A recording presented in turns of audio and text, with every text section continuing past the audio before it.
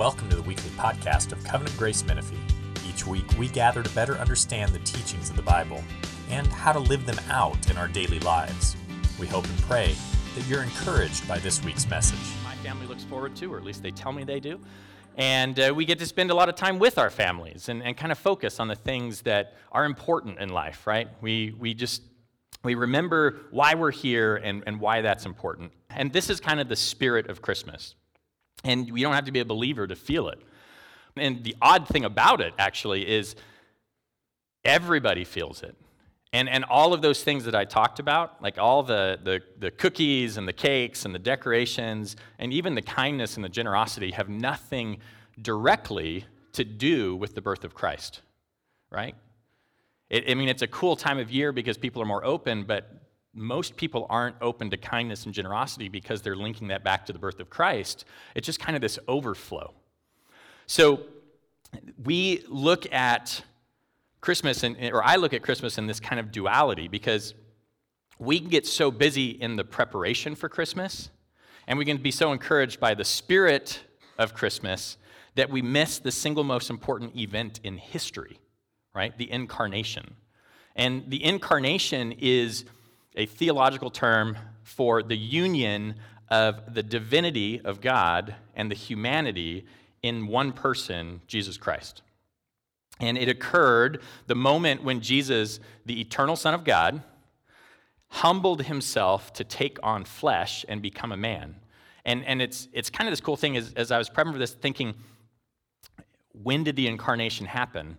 And the incarnation happened at the moment that Christ became that embryo or that fetus, as our culture would call it. And he was incarnated at that moment to become a man.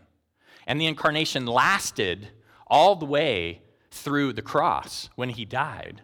And then it continued as he was resurrected and lives today on the throne with God, the Father. So the incarnation is currently happening because Christ is still a man. So if we look at the incarnation and the mystery of this, the verse that always comes to mind is John 1. And it perfectly captures this mystery. It says, "In the beginning was the Word, and the Word was with God, and the Word was God. He was in the beginning with God. All things were made through him, and without him was not anything made that was made. In him was life, and the life was the light of men. The light shines in the darkness, and the darkness has not overcome it." This passage is so cool because it tells us things about Jesus, right? I mean, he was there in the beginning. Jesus is eternal. He didn't begin at birth. He became man. He was already in existence, so he was eternal. Now, really cool is Jesus, because he's part of the Godhead or the Trinity, this passage refers to him both in the singular and the plural, right? He was with God, and he was God. There was this plurality that's going on. It also, in this passage, talks about him as the source of life and the source of goodness. It also talks about him as the source of knowledge, because it refers to him as the Word, or the gnosis, right? This is the Greek word for like knowledge and understanding and things like that. So this passage is thick with mystery because God is a great mystery. And I want us to just think about this for a minute, because if we're talking about the incarnation, we're talking about this moment when Mary is birthing Christ. If we don't understand who God was, then we lose out on what happened in the incarnation. And we can't comprehend it, but we can wrestle with it, because God is not able to be comprehended. And if he was, he wouldn't be powerful enough to be the God we needed, right? Because if we could comprehend God, he would not be nearly complex enough to make something like the incarnation happen. Excuse me. So if we look at the incarnation and the purpose of it, the whole purpose of it was in John 1:14, it says that the Word became flesh and dwelt among us. This comprehension, this desire for God to comprehend, for us to comprehend him and be able to communicate with him, is made possible because Christ became a man. This whole understanding of who God is and how we were created in his image is brought into focus when Jesus walks the earth among us. And it was a miraculous act of loving humility, right? A miraculous act of loving humility. It was miraculous because of the nature of his birth, right? Remember, he was born of a virgin, right? He was foretold by prophecy for thousands of years before. It's the most difficult thing to grasp is that he was both God and man, right? Because only a God who is in control of all creation could make an event like this come to pass, that there could be this man who had everything of humanity in him, but also still held his place as God. It was an act of humility because of the sacrifice that it required. We've looked at Philippians 2. It says, it starts in, I think it's verse 4. I actually didn't make the note here. Philippians 2 describes the sacrifice. It says, who, though he was in the form of God, did not count equality with God a thing to be grasped, but emptied himself by taking the form of a servant, being born in the likeness of men. I just feel like we need to look at that for a second. Did not count equality with God a thing to be grasped, but emptied himself by taking the form of a servant. So just understand that passage means that we are all in the form of a servant, right? He became a man, he became a human, he became the form of a servant. We were created to serve God. And I think we forget that a lot of the time. So just a little bit of an aside. And being found in human form, he humbled himself by becoming obedient to the point of death, even death on a cross. C.S. Lewis explains it from another perspective, just this act of humility. He says, God could, had he pleased, have been incarnated as a man of iron nerves, the stoic sort who lets no sigh escape him. But of his great humility, he chose to be incarnate in a man of delicate sensibilities, who wept at the grave of Lazarus and sweated blood in Gethsemane. Otherwise, we should have missed the great lesson that it is by his will alone that a man is good or bad, and that feelings are not in themselves of any importance. And I love that Lewis captures this thought, that Jesus was an emotional person, and that he felt things. He felt pain and sorrow and fear, and this did not make him a sinner. Right? Those emotions in and of themselves, there was nothing wrong with that. In fact, there was everything right with that. It was those very emotions that Christ felt that allows us to be able to connect and to comprehend and to understand who God is. Lewis continues, he said, we should also have missed the all-important help of knowing that he has faced all that the weakest of us have faced, has shared not only the strength of our nature, but every weakness of it except sin. If he had been incarnate in a man of immense natural courage, that would have been for many of us almost the same as him not being incarnate at all. Right? The whole point of the incarnation is God becoming man so that we could relate to him. Right? I mean, I feel like this is just, it just blows my mind. I mean, I've been thinking about this obviously for 2 weeks, and every time I come back to it and just look at it, I think, this is incomprehensible and so amazing.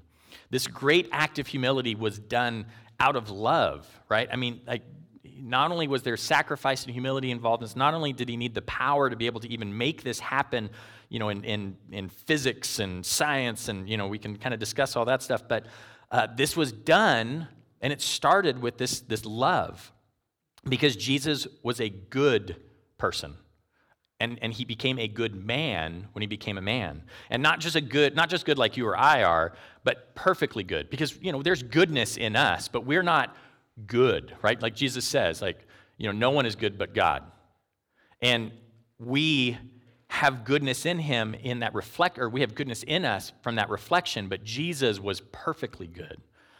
And he is holy and just and pure. And that goodness caused him to be stirred by his great love for his creation, so that he would walk among us, that we may know him, and through knowing him, be restored by him. right? That's like really cool, really good news. Dietrich Bonhoeffer talks about this restoration that we have, not just in the cross, but through the incarnation. And the source of this restoration is that perfect goodness of God presented in Jesus in the form of a man. So this is really heady. Like Bonhoeffer was German, so that just like he thought a lot apparently, and had to struggle with trying to be assassinated and assassinate Hitler and things like that. So he had a lot of time to think in prison and wrote these books and stuff. And this is just it's a really great quote, but I'm going to go through it slowly because we're talking about the incarnation and recovery of all this stuff. So just try to stick with us. It says, "And in the incarnation, the whole human race recovers the dignity of the image of God. Henceforth, any attack, even on the least of men, is an attack on Christ, who took the form of a man, and in his own person restored the image of God in all that bears a human form." I mean, Bonhoeffer's making the case that Jesus, by becoming a perfect man, has redeemed humanity from itself. He continues, "Through fellowship and communion with the incarnate Lord, we recover our true humanity. And at the same time, we are delivered from that individualism which is the consequence of sin, and retrieve our solidarity with the whole human race. By being partakers of Christ incarnate, we are partakers in the whole humanity which he bore. We know that we have been taken up and born in the humanity of Jesus, and therefore that new nature we know, or we now enjoy, means that we too must bear the sins and sorrows of others. The incarnate Lord makes his followers the brothers of all mankind. Through the incarnation, from the moment of conception all the way to now, Christ is the example that we can follow and that we can see that our life is called to be lived like. Right? So this incarnation, I mean, it's huge. It's a massive miracle. I mean, like incarnation, resurrection, I mean, it's kind of like I love my daughter, I love my son, different, but the same. So on this holy night of Christ's birth, in a barn or a cave or a stable, the creator of the universe took on flesh, and wherever you're at right now, you should just meditate on that, right? And think about the sacrifice that was.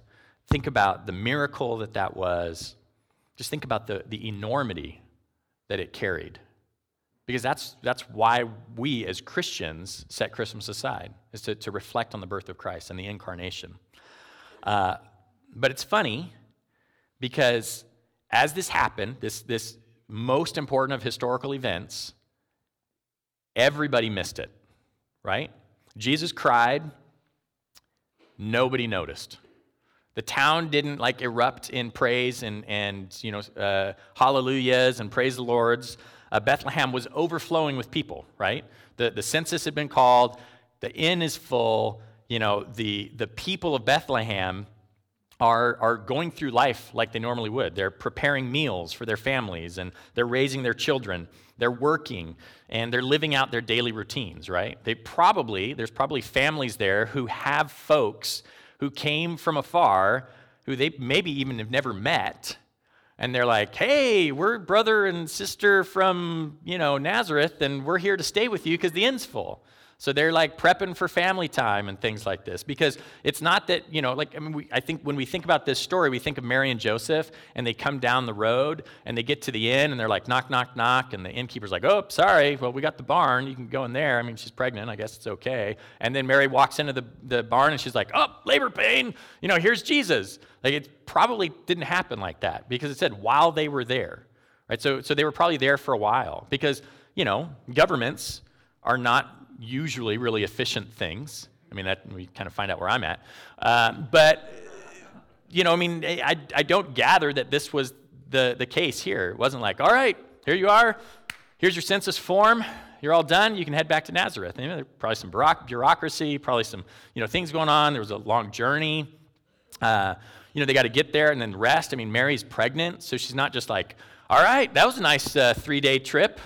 I'm ready to go back, right? So they're there for a while, and while they were there, she gave birth. So the people are grumbling, I'm guessing, about the government who overstepped its power and made us go to Bethlehem and, down with Caesar and all that kind of stuff. There's people sleeping they're resting for the next day, and there's people who couldn't rest because they were in pain or they were sick.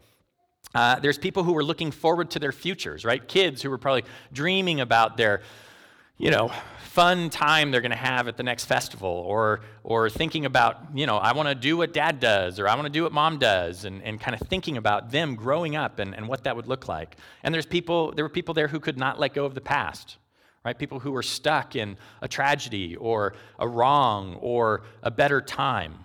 And all of these people were living their lives, and none of them noticed the single most miraculous event in history had just taken place in their city.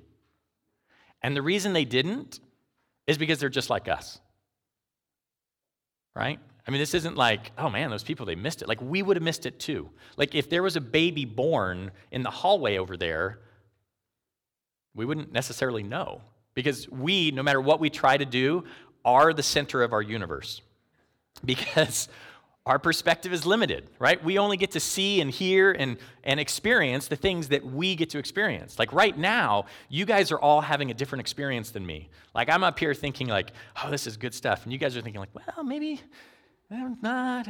And hopefully the Spirit makes a gap, right? And brings to light the good things.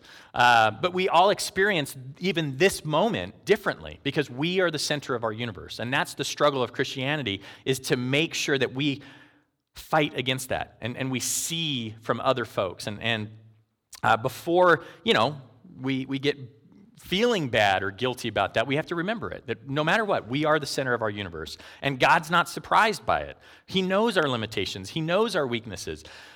It's the exact reason that the incarnation happened, because we are the center of our universe, and for him to come and connect with us, he had to come and walk with us. So the incarnation is actually God understanding that about us and moving forward so that we could know him. So Jesus had a fairly humble birth, not much fanfare by earthly standards, but there was an amazing birth announcement, right? I mean, think about like birth announcements that we send out. We can send animated internet birth announcements and stuff out, like, baby cries or whatever. I mean, Jesus had an angel and host be his birth announcement. It was the best internet birth announcement ever in the sky for the whole group of shepherds to see. But before we talk about the shepherds and the angels and the announcement, I want to tell you guys, in all of this study, the most encouraging thing that I came across was verse 8. And it's that first 4 words of verse 8. And it says, in the same region. Because here are the shepherds watching their flock by night, working, they're working class guys. They're blue collar. They're providing for their families. They're focused on a job. They're pursuing their dreams or daily sustenance or whatever, kind of is filling their day. They're just normal people. But in the same region, God is working in a miraculous way, right? And that's really cool. Like, in the same region of these guys who are just working and living, God is working in a miraculous way, and they're unaware of it. It reminded me that wherever we are, like whatever we're doing, in the same region, Jesus is present, right? I mean, whether we're working or struggling, or we have a time of joy or a time of sadness and sorrow, like Jesus is in the same region. Whatever we're experiencing, whatever we're holding on to, whatever joy or sorrow that we're feeling, in the same region that we're in, God is at work in a miraculous way. And I came back to this and it was like, man, this is so cool to see. But even those shepherds, it took a messenger to remind them and to let them know that God was present and that God was working.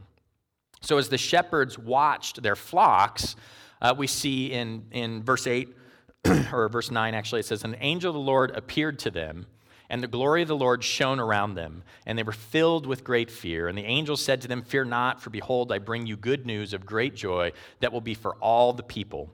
For unto you is born this day in the city of David a Savior who is Christ the Lord. And this will be a sign for you. You will find a baby wrapped in swaddling clothes and lying in a manger." And suddenly there was with the angel a multitude of heavenly hosts praising God and saying, "Glory to God in the highest, and on earth peace among those with whom he is pleased." And we need to hear this, right? Because to the shepherds, this was just another night. And they were living out their lives, caught up in their routine, and all of a sudden, God moved.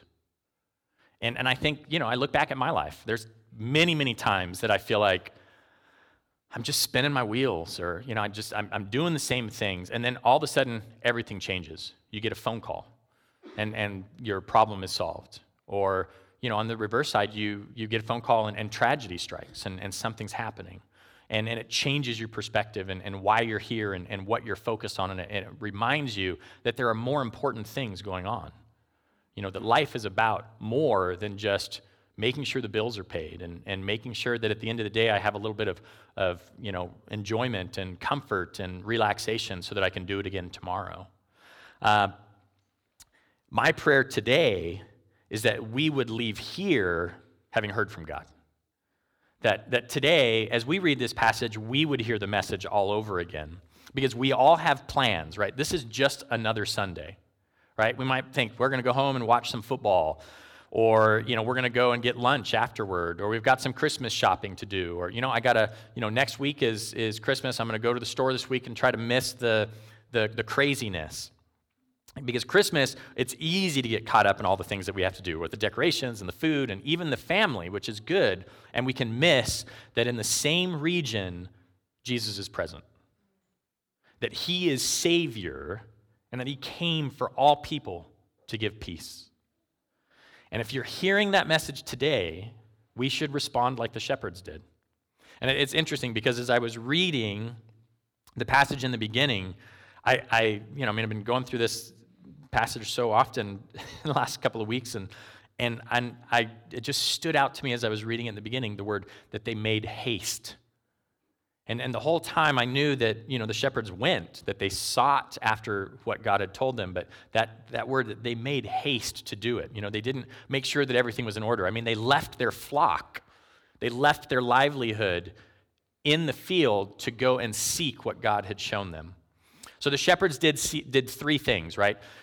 They should, sorry. Let me make sure that I get my grammar right in this as I have it written. So we should do three things like the shepherd did. We should seek, we should share, and we should sing. In verse 15, we see the shepherds discuss among themselves to travel to Bethlehem to see this thing that has happened, which the Lord has made known to us. And if you're sitting in this room or listening online and you've heard about the miracle of the incarnation, you need to seek it out. We need to seek Christ out. And we do that. How do we do that? How do we seek Christ today? Because we're not next to Bethlehem. Obviously, this message is giving us something else. But the incarnation has happened. How do we seek Christ now? The Bible, right? We study our word. Each other. We're all made in the image of God. Like the Lord brings a church together, brings a people together that we might reflect God to one another. We need to seek relationship with one another in order to seek Christ. Because it's only through that relationship are we going to stop being the center of our universe and start seeing the universe from other perspectives. Right? Does that make sense? We need to pray. Right? We seek Christ through prayer. And it's through these things, if we seek out the teachings of the word, we seek out the people of the church, we seek Christ through prayer and fasting. Fasting is a discipline that I think many of us do not take part in, and it has really, really good fruit in your life. When you fast and you struggle through that desire to eat, it's a rehearsal of struggling through temptation. And it has physical benefits and all kinds of other things too. So I encourage you guys, if you've never fasted, put some time aside and fast in that. Go and see these things that God has made known to you so that you would know him more. Seek God. Now, you're also called to share. The whole thing with the shepherds going is, they were told, hey, over in that city. But he didn't say like, oh yeah, it's on, 346 Main Street in the inn. They're in the barn because they're not in the inn. Just go in there and he's in the manger, go and check it out. They had to ask, they had to share, they had to talk to people. And they weren't afraid to. They were actually, it was just overflowing in them. Because we see in 17, they shared with all they could find. And anyone who heard it, they were filled with wonder. And it also encouraged Mary, right? She treasured these things in her heart. So when we think about sharing the story of Christ, think about sharing this message, don't forget, we don't just share this to people who don't know Christ, we share it to those who know Christ. Because it can be an encouragement, right? We can be, as believers, we can be in a place of hurt or bitterness or confusion, and we can need to hear the voice of Christ through another. We need to hear the message that Christ has given you to encourage us as well, because what we're given is meant to be given to another. We need to share our story with those who have heard the message and those who have not. And finally, once they had talked, they've shared their story, they've gone through, and people are encouraged and they saw Christ, they returned to their lives. And what did they do when they returned? They praised God. So they returned to the fields as different people. They returned to the fields changed because they sang praises and had a new perspective. Now we're called to the fields as well. And as we're called to the field, we need to be singing praise to God. If we have an intellectual understanding of Scripture and we can argue somebody into a corner theologically, it does nothing. Right? God did not, the angels did not announce to the shepherds that Christ has come and he's the best debater in history and he's going to go out and he's going to convince people for their need for him. No, he said he was going to come and bring peace to all men, peace to all people, and we should be peacemakers. We should be seeking people out and sharing the message of Christ in a way that is loving. And we should be living out the incarnation just as Christ did. Because just as Christ gave up his position and became a man so that he could be with other people to reach them, we need to give up our positions. We need to give up the things that we hold to and treasure, and we need to become people to reach other people. So as we look through this and we think about Christmas, I think I just get distracted. I get distracted with the gifts and the family and the traditions, and I forget that Christmas is about reaching other people. And the greatest gift that we can give at Christmas is Christ. And the rest of them are just a distraction. So let's keep them from being a distraction this year. Amen? All right. Just as you guys go, be seekers, be sharers, be worshipers, be singers of God's grace and his message. You are a people that have received a message from Scripture, and you're going to go back out there and be changed. So as you go to work this week, as you interact with your neighbors this week, just think about the miracle and the sacrifice that God made on our behalf. I'm going to go ahead and pray. Lord, I just pray for your Spirit. As you were incarnated as a man, Lord, as you became one of us so that we might know you and that you could be an example to us, we stand here. We are not a unity of the divine nature and humanity. We are solely human. And we have all of those weaknesses, including sin. Lord, we cannot be messengers for you without you. So, Lord, I just pray that what you have made possible through your death and your resurrection, Lord, what you have made possible in us, Lord, that we no longer have to be just humanity, but that we can be a unification of the spirit and the flesh. Lord, that we can be human and be instilled with the power of your spirit. Lord, that our endeavor is not a hopeless endeavor because you are with us. Lord, I just pray that we would be aware of that. Lord, that we would be confident in it. And Lord, I pray for the people in this room right now. I pray for those that Christmas is a hard time because of loss and things. And Lord, I just pray that you would remind them that in the same region of their loss, you are present. And Lord, I pray for those that are going through difficult times, Lord, of transition and maybe employment or housing or life change. Lord, in the same region, you are at work, and you are doing a miraculous work, changing who they are, that they might be more like you through sorrow and suffering. Lord, I pray for people who have been hurt, or people who are just in moments of confusion, people who have been hurt by others in the church or people around them, people at work. Lord, I just pray that you would comfort them. And Lord, that you would just remind them that it's not about us, it's all about you. Lord, that you were wronged also, that you stood falsely accused, that you stood and took on the sin of others so that you could pay for it. Lord, I pray that you would change our hearts this season, continue to change our hearts. We know that you already have, that we might be a light for you that is more powerful than all of the little twinkle lights on these houses.